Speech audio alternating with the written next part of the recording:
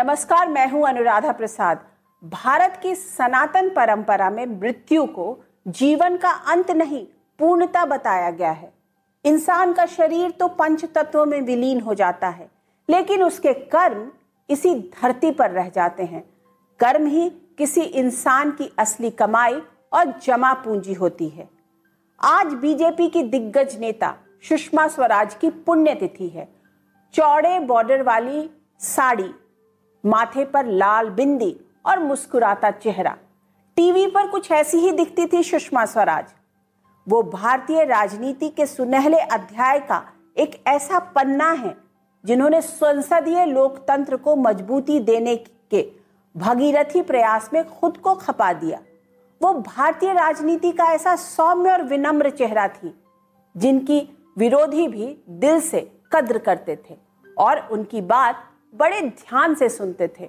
वो भारतीय समाज में लड़कियों के हौसलों को उड़ान देने वाली एक ऐसी शख्सियत थी जो बेटियों को हर कदम पर आगे बढ़ने की प्रेरणा देती थी।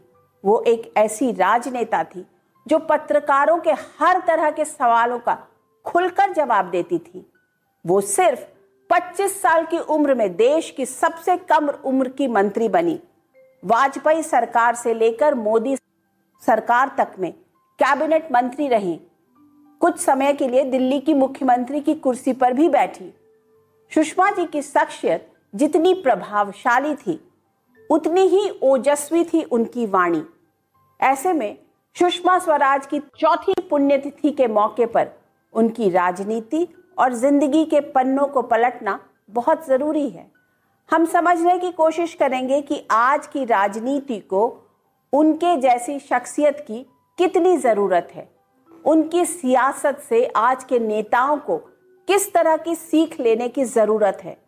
उन्होंने बतौर विदेश मंत्री दुनिया के नक्शे पर किस तरह से भारत का झंडा ऊंचा किया, किस तरह से बड़ी बड़ी समस्याओं का समाधान बड़ी चतुराई से निकाला। विरोधी पार्टी के नेताओं के साथ सत्ता पक्ष के रिश्ते किस तरह के होने चाहिए, ऐसे सभी सवालों के जवाब तलाशने की कोशिश करेंगे।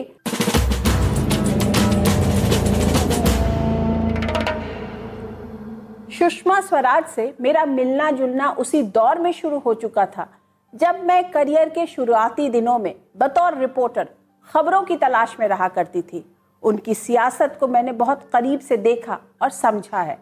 सुषमा स्वराज पेचीदा से पेचीदा मसलों का हल बातचीत के जरिए निकालने में भरोसा रखती थी। संसद के भीतर की बहस और तल्खियों को कैंटीन में कॉफी, चाय और बटर टोस्ट के साथ सुलझाने में यकीन करती थी। वो संसदीय लोकतंत्र के लिए मतभेद को बेहतर और मनभेद को बहुत खराब मानती थी। इसलिए उनकी सियासत में मनभेद के लिए कोई जगह नहीं थी। वो कर्म पथ पर आगे बढ़ते हुए उतार चढ़ाव को जिंदगी का हिस्सा मानती थी।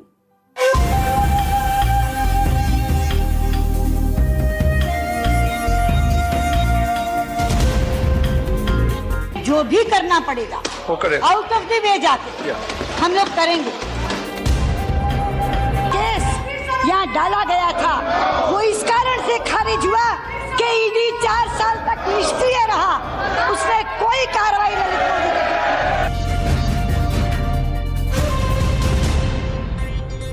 अध्यक्ष जी, 38 साल से राजनीति में हूँ। जिस मर्यादा और संयम से राजनीति की है वो तपस्या जैसी चीज होती है, तपस्या जैसी।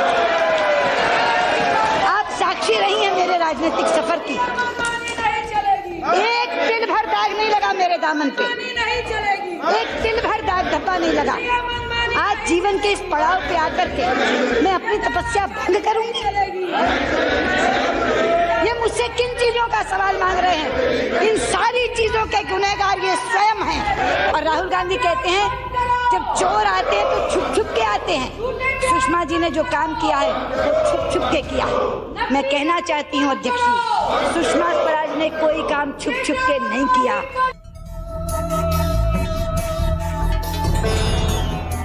हमें पुराने समीकरण तोड़ने होंगे, अपनी पसंदगियां नापसंदगियां एक तरफ रखनी होंगी, मोह त्यागने होंगे, एहसानों को भूलना होगा और एक दृढ़ निश्चय के साथ इकट्ठे होकर इस आतंकवाद का सामना करने की रणनीति बनानी होगी।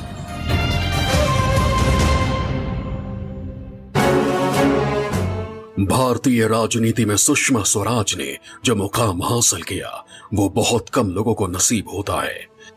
जिंदगी के हर मोड़ पर वो जैसी छाप छोड़ती गई वैसा भी बहुत कम लोग कर पाते हैं। सियासत हो या निजी जिंदगी, सुषमा स्वराज एक खास लकीर पर आगे बढ़ती रही। आपको लगता नहीं कि you have been wronged by the political factions within the BJP itself? एक समय का फेज जरूर होता है और हर समय सभी चीजें सही नहीं होती। In life you don't get the best always, और बहुत बार चीजें मन के प्रतिकूल भी होती हैं। और मुझे लगता है कि शायद वही समय है आपकी परीक्षा का, आपके धीरज का, आपके संयम का, और जितनी जल्दी ये क्षण अग्नि परीक्षा का जिंदगी में आ जाए उतना अच्छा। अगर आप उस पर खरे उतरे तो और अच्छी बात है। इसलिए मैं कहीं इस पूरे उसमें आपको क्या लगता है आपकी अग्नि परीक्षा का दौर खत्म हो गया है? मुझे तो लगता है खत्म हो गया। Are you being serious? Yes, I'm being serious. Sushma ji कहते हैं बीजेपी में तमाम महिला नेता हैं, लेकिन जितना प्रोत्साहन आपको मिल रहा है, जिस ऊंचाई तक आप पहुंच गए हैं, वहां तक वो लोग नहीं पहुंच पा रहे हैं। इसकी क्या वजह? कहीं ये तो नहीं कि आप बोलने में, भाषण देने में काफी निपुण है, इसका फायदा आपको मिलता है, या आप लॉबिंग अच्छी कर लेती हैं पार्टी के अंदर? देखिए, लॉबिंग तो मैंने कभी की नहीं। मुझे तिकड़म मैनिपुलेशन इस सबसे बहुत नफरत है, और मैं तो आपकी इस बात से भी सहमत नहीं हूँ कि और नेता नहीं ऊपर पहुंची हैं। उमा जी युवा मोर्चा की अध्यक्षा हैं ऑल इंडिया की, और जितनी उनकी साख है और महत्व है पार्टी में, किसी से कम नहीं। राजनीति में हमेशा समय एक जैसा नहीं होता है। साल 1998 में बीजेपी ने उन्हें दिल्ली की मुख्यमंत्री की कुर्सी पर बिठा दिया। सिर्फ 52 दिन ही दिल्ली के मुख्यमंत्री की कुर्सी पर रही। बीजेपी दिल्ली विधानसभा चुनाव हार गई। ऐसे में लगातार सुर्खियों में रहने वाली सुषमा स्वराज की सियासत हाशिए की ओर जाती दिखी।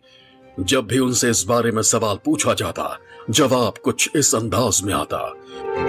कुछ दिनों पहले तक आपका जो चेहरा था वो एक इनएविटेबल चेहरा था बीजेपी की मेन स्ट्रीम पॉलिटिक्स में। ऐसा क्या हुआ है कि आजकल आप बिल्कुल थोड़ी खामोश सी हो गई हैं? कहाँ खामोश हो गई हूँ अनुराधा? पार्लियामेंट के अंदर बोली, बाहर लगातार कार्यक्रमों में जा रही हूँ, कैंपेन कमेटी की मेंबर के नाते रोज मीटिंग्स अटेंड कर रही हूँ।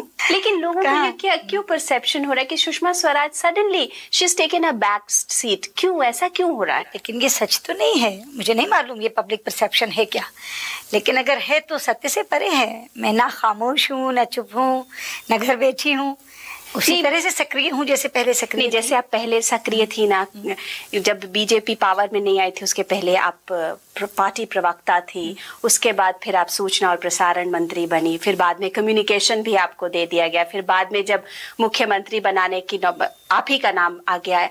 लेकिन उस समय आप बिल्कुल छाई हुई थी, जैसे दिल्ली की पॉलिटिक्स पर और नेशनल पॉलिटिक्स पर। यू वर अ फेस जो कि जिसे बोलते हैं ना कि was carrying on the tradition as well as going forward, and suddenly we see कि आजकल आप बिल्कुल शांत हो गई हैं। क्या बात है? नहीं, अशांत तो कभी भी नहीं थी। जब बहुत ज्यादा थोड़ी चहल पहल जो है, जब बहुत ज्यादा पर्दे पर थी तब भी शांति थी। सुषमा स्वराज जहां बीजेपी से जुड़ी थी, वहीं उनके पति स्वराज कौशल का ताल्लुक सोशलिस्ट पार्टी से था। वैचारिक विरोधाभासों के बीच तालमेल बिठाना सुषमा स्वराज की जिंदगी का सबसे खूबसूरत पहलू था। पहले आप जयप्रकाश नारायण के साथ थी, फिर जनता पार्टी में जी। उसके बाद फिर बीजेपी को आपने क्यों चुना? देखिए, मैं प्रारंभ से आरएसएस परिवार की हूँ। मेरे पिता बहुत स्ट्रॉन्ग आरएसएसाइट थे और घर से मुझे वही संस्कार मिले थे। जहाँ तक जयप्रकाश जी के आंदोलन का सवाल है, उनके आंदोलन में छात्रवाहिनी में हर छात्र संगठन था और उसमें एबीवीपी भी थी। जनता पार्टी में भी सारे घटक थे। सिर्फ इतना है कि 80 में जब ये लोग छोड़कर अलग हुए तब मैं साथ छोड़कर नहीं आई, भाजपा में आ गई। लेकिन आपके पति, उनका तो सोशलिस्ट पार्टी से लगाव है जी, तो आपको नहीं लगता कि एक तरह का विरोधाभास, एक तरफ सोशलिस्ट पार्टी की आइडियोलॉजी और एक तरफ आपका आरएसएस से? इतना कोई विरोधाभास नहीं, दोनों में एक सांझ भी है, गैर कांग्रेसवाद की सांझ। और मुझे लगता है कि ये सांझ कहीं ज्यादा पक्की सांझ है बजाय इसके। और ये कोई जरूरी नहीं होता कि पति पत्नी एक ही पार्टी में रहकर राजनीति करें, तो दोनों को बहुत अच्छे से इवन विचारधारा से भी जोड़े हुए। समाजवादी सेकुलरिज्म और कम्युनिज्म की बात तो बहुत जोर से उठाते हैं, उसमें कैसे आपका तालमेल देखिए, होता है? उसमें भी जो लोहियाइट सोशलिस्ट हैं वो अपने आप के हिंदू होने पे शर्म महसूस नहीं करते। आप इस दोनों में देखेंगे पीएसपी और एसएसपी आइट्स में सेकुलरिज्म पर भी विरोध है, और इसीलिए आपने देखा होगा कि जॉर्ज का झुकाव बिना किसी प्रॉब्लम के भारतीय जनता पार्टी की तरफ हो गया। अगर आपको आरएसएस के नाम पे या आरएसएस को इतना सपोर्ट करने के नाम पे जनता पार्टी छोड़नी पड़ी और उस समय आपके ऊपर दबाव पड़ा, तो बीजेपी के अंदर आके आपकी कट्टरवाद की छवि क्यों नहीं बन पाई? भाजपाइयों की छवि एक बार बनती है फिर टूटती नहीं। मेरी जो छवि बनी हुई है वही छवि है। भारतीय राजनीति में सुषमा स्वराज उन गिने चुने नेताओं की कतार में थीं, जिनका करियर बिल्कुल बेदाग रहा, जिनके रिश्ते सभी पार्टियों के नेताओं से बहुत बेहतर रहे, जो संसदीय लोकतंत्र की कामयाबी और लोकतंत्र की मजबूती के लिए पक्ष और विपक्ष दोनों की भूमिका को बराबर मानती थीं। सुषमा स्वराज की जिंदगी में अनुशासन का बहुत महत्व था। उनके जीवन में अनुशासन के बीज स्कूल में पढ़ाई के दौरान ही पड़ चुके थे, जब वो एनसीसी की कैडेट थी। सियासत में भी आई तो उन्होंने खुद को पूरी तरह अनुशासित रखा, लेकिन अपनी बात पार्टी फोरम पर रखने में जरा भी हिचक नहीं दिखाई।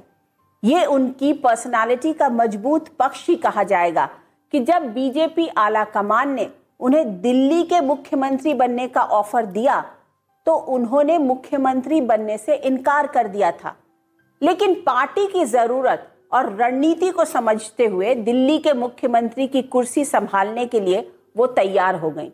सरकार हो या संगठन, सुषमा जी को जो भी जिम्मेदारी दी गई उसे पूरी शिद्दत से वो निभाती गई। संगठन में रही तो कमल खिलाने के लिए खुद को पूरी तरह झोंक दिया। सरकार में आई तो तय जिम्मेदारी को निभाने में खुद को पूरी तरह समर्पित कर दिया। बतौर विदेश मंत्री तो वो ट्विटर पर भी आने वाली फरियादों को सुलझाने में देर नहीं लगाती थी, चाहे संयुक्त राष्ट्र में भारत का पक्ष रखना हो या फिर आतंकवाद के मुद्दे पर पाकिस्तान को लताड़ना। हर रोल दमदार तरीके से निभाती गई, न अहंकार न टकराव, बिना किसी विवाद के नई लकीर खींचती चली गई। आतंकवाद मानवाधिकारों का सबसे बड़ा उल्लंघन है। इतिहास गवाह है कि जिस किसी ने भी हिंसक विचारधारा के बीज बोए हैं उसका कड़वा फल उसे खाने को मिला है।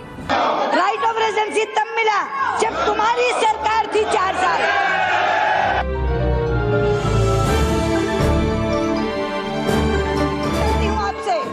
किसी गंभीर मुद्दे पर संसद में बहस हो, याद बताओ ना, आप मुझसे क्यों पूछते हो? विपक्ष में रहते सत्ता पक्ष से सवाल पूछना हो, वे अपनी और इस पद की साख निरंतर क्यों गिराए जा रहे हैं, ये आज देश के लेखक उनसे पूछ रहे हैं। मंत्री रहते विपक्ष के सवालों का जवाब देना हो, well known record of sponsoring and supporting terrorism. संसद में भूमिका भले ही बदलती रही, लेकिन सुषमा स्वराज की सियासत बिल्कुल 24 कैरेट वाली रही।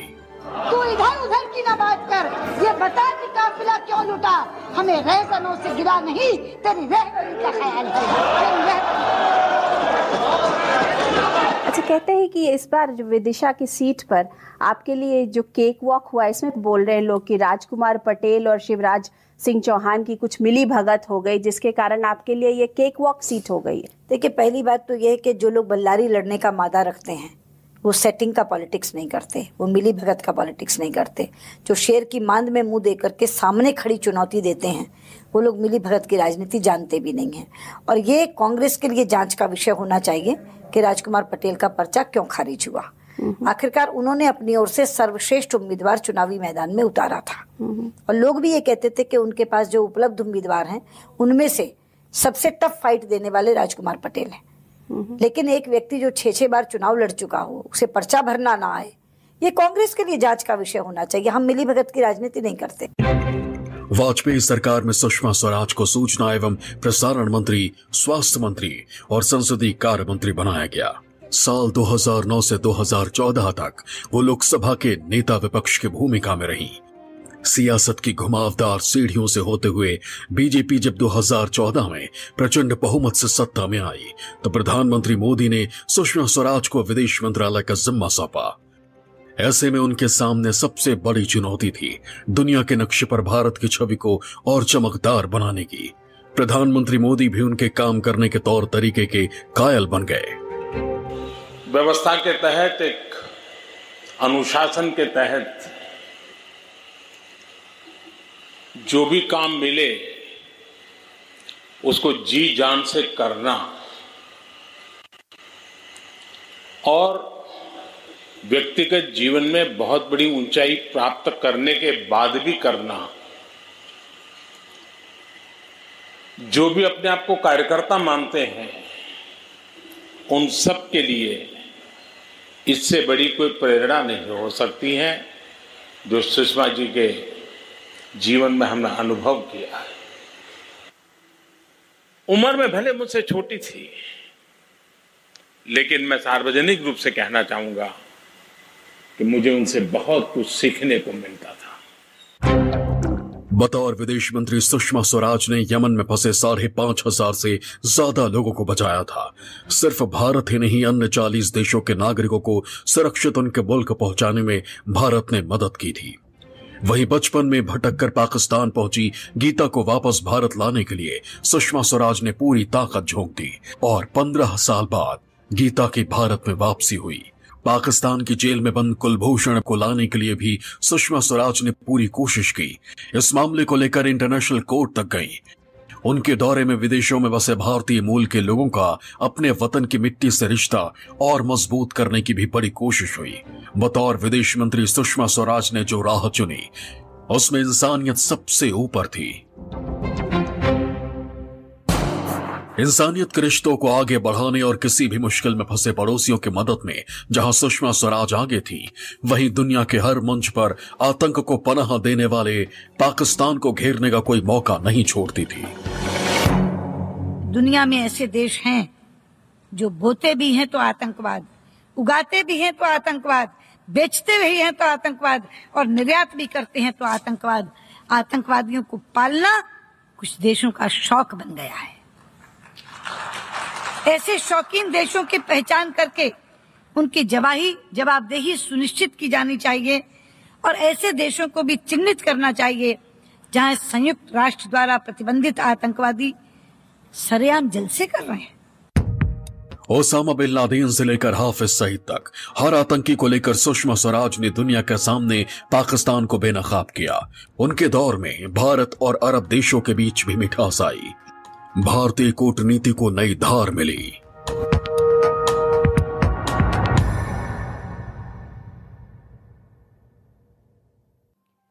बीजेपी की विचारधारा को विश्व पटल पर सम्मान दिलाने का श्रेय भी सुषमा स्वराज को ही जाता है। खास बात ये कि जब वो बीजेपी या हिंदुत्व से जुड़ी कोई बात करती थी तो तथ्य, तर्क और भावनाओं का ऐसा खूबसूरत समागम होता था कि सुनने वाला बस सुनता रह जाता था। नई जुबान सीखने में भी सुषमा स्वराज का कोई जोड़ नहीं था। सिर्फ हिंदी, अंग्रेजी और संस्कृत पर ही उनकी पकड़ नहीं थी। 1999 के लोकसभा चुनाव में सुषमा स्वराज कर्नाटक के बेल्लारी से सोनिया गांधी के खिलाफ चुनावी मैदान में उतरी तो स्थानीय वोटरों से बात करने के लिए सुषमा जी ने कन्नड़ सीख ली और इसके बाद तो वो चुनावी रैलियों में कन्नड़ में धारा प्रवाह भाषण देने लगी। लेकिन उनकी शख्सियत का सबसे बड़ा पहलू था विरोधियों के दिलों में जगह बनाने का उनका अपना अलग अंदाज।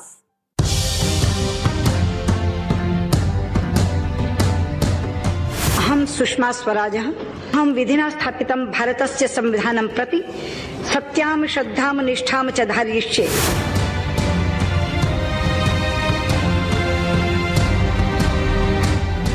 संस्कृत में शपथ ग्रहण, हिंदी में संसद के भीतर विरोधियों को करारा जवाब। अन्यायी कभी ये स्वीकार नहीं करता कि वो अन्याय कर रहा है।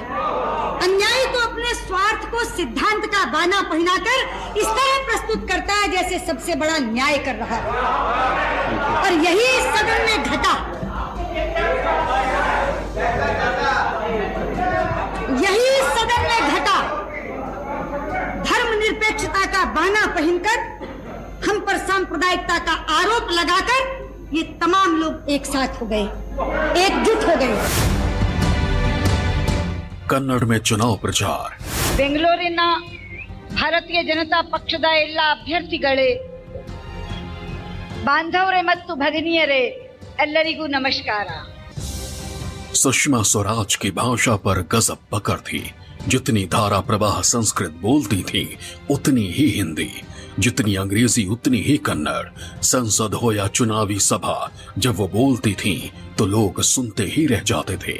अपनी दलीलों से विरोधियों को निःशब्द करना भी उन्हें बहुत अच्छी तरह आता था। हर समय हम सरकार को महंगाई पर झकझोरते रहे,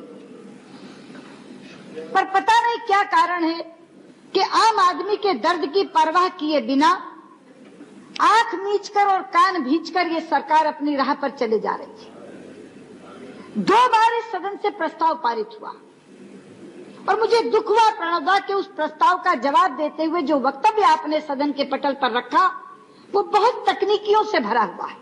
मैंने बहुत बार कहा है कि महंगाई से मर रहे आदमी का पेट आंकड़ों से नहीं भरता, दानों से भरता है। लेकिन आप लोग बार बार परसेंटेज में, फीसदी परसेंटेज में बात करके और आंकड़े प्रस्तुत करते हैं। लेकिन संसद के भीतर के पेचीदा मसलों को सुषमा स्वराज किस तरह सुलझाती थी, इसका जिक्र खुद उनकी बेटी बांसुरी स्वराज ने किया।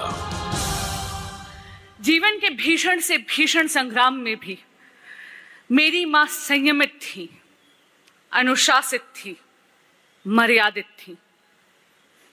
सरकारी पक्ष हो या विपक्ष, संसद की तेज तर्रार तकरार के बाद सेंट्रल हॉल के बटर टोस्ट, कॉफी और गपशप पे वो अपने राजनीतिक विरोधियों को मोह कर मित्रों में तब्दील करने वाली मेरी मां थी। सुषमा स्वराज ने संसदीय परंपराओं का हमेशा सम्मान किया। वो हमेशा विरोधी पार्टियों के नेताओं के साथ सहमति बनाकर आगे बढ़ने की राह दिखाती रही। इसलिए चाहे वो सत्ता में रही या विपक्ष में, सभी दिल से उन्हें पसंद करते थे। वो समय से आगे की सोच रखती थी। संभवतः उन्हें अपनी आगे की राह का अंदाजा हो चुका था, इसीलिए उन्होंने 2019 में खुद को सक्रिय राजनीति से अलग कर लिया। सुषमा स्वराज की पर्सनालिटी से आज के नेताओं को एक बात और गंभीरता से सीखने की जरूरत है। वो अपनी पार्टी के भीतर के टकरावों पर जितनी सफाई से सवालों को टाल जाती थी, उतनी ही सावधानी विरोधी पार्टियों के नेताओं पर हमला बोलने में भी रखती थी। भाषा की मर्यादा उनकी जिंदगी के अनुशासन की ही तरह रहा, जिसे उन्होंने कभी टूटने नहीं दिया। चाहे संसद के भीतर की बहस हो या फिर मीडिया के तीखे सवाल, सबको बड़ी चतुराई और सौम्यता के साथ हैंडल करने की हुनर और उसकी विरासत वो अपने पीछे छोड़ गई है।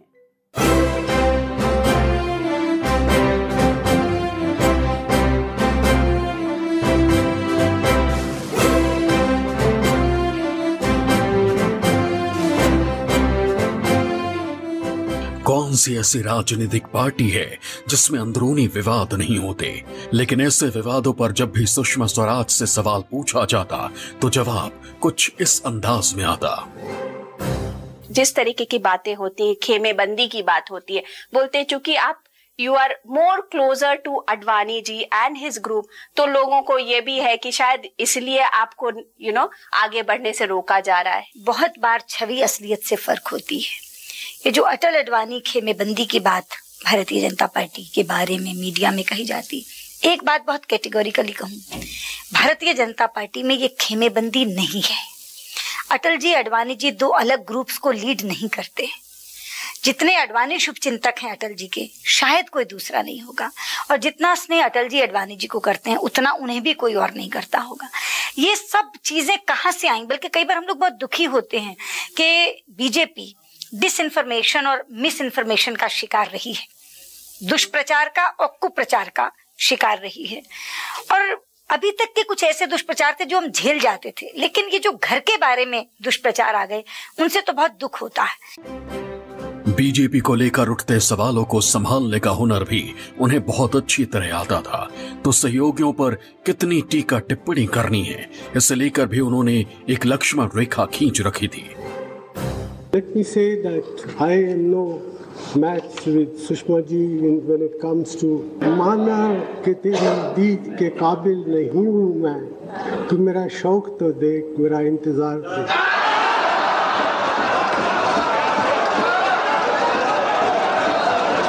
आपको मुखातिब करके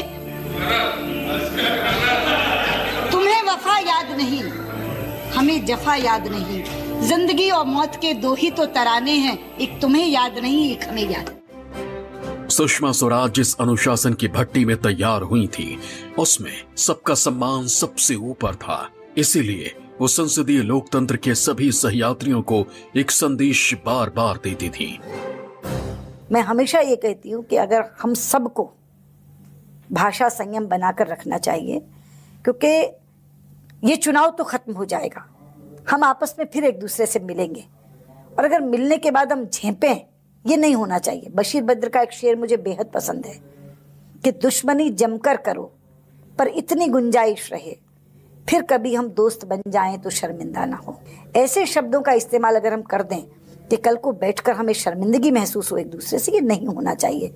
चुनाव तो अगले 15-20 दिन बाद समाप्त हो जाएगा, लेकिन चुनाव के इतर भी और चुनाव में भी वाणी संयम बनाए रखना चाहिए। मैं इस बात की पक्षधर हूँ। सुषमा स्वराज ने 1970 के दौर में जयप्रकाश नारायण का आंदोलन भी देखा था और इंदिरा राज में लगी इमरजेंसी भी। बीजेपी को खड़ा होते भी देखा तो सत्ता के लिए रिश्तों को बनते बिगड़ते भी। ऐसे में वो खुद हमेशा एक ऐसी राह पर चलती दिखी जो भारत को जोड़ने और आगे बढ़ाने वाली हो।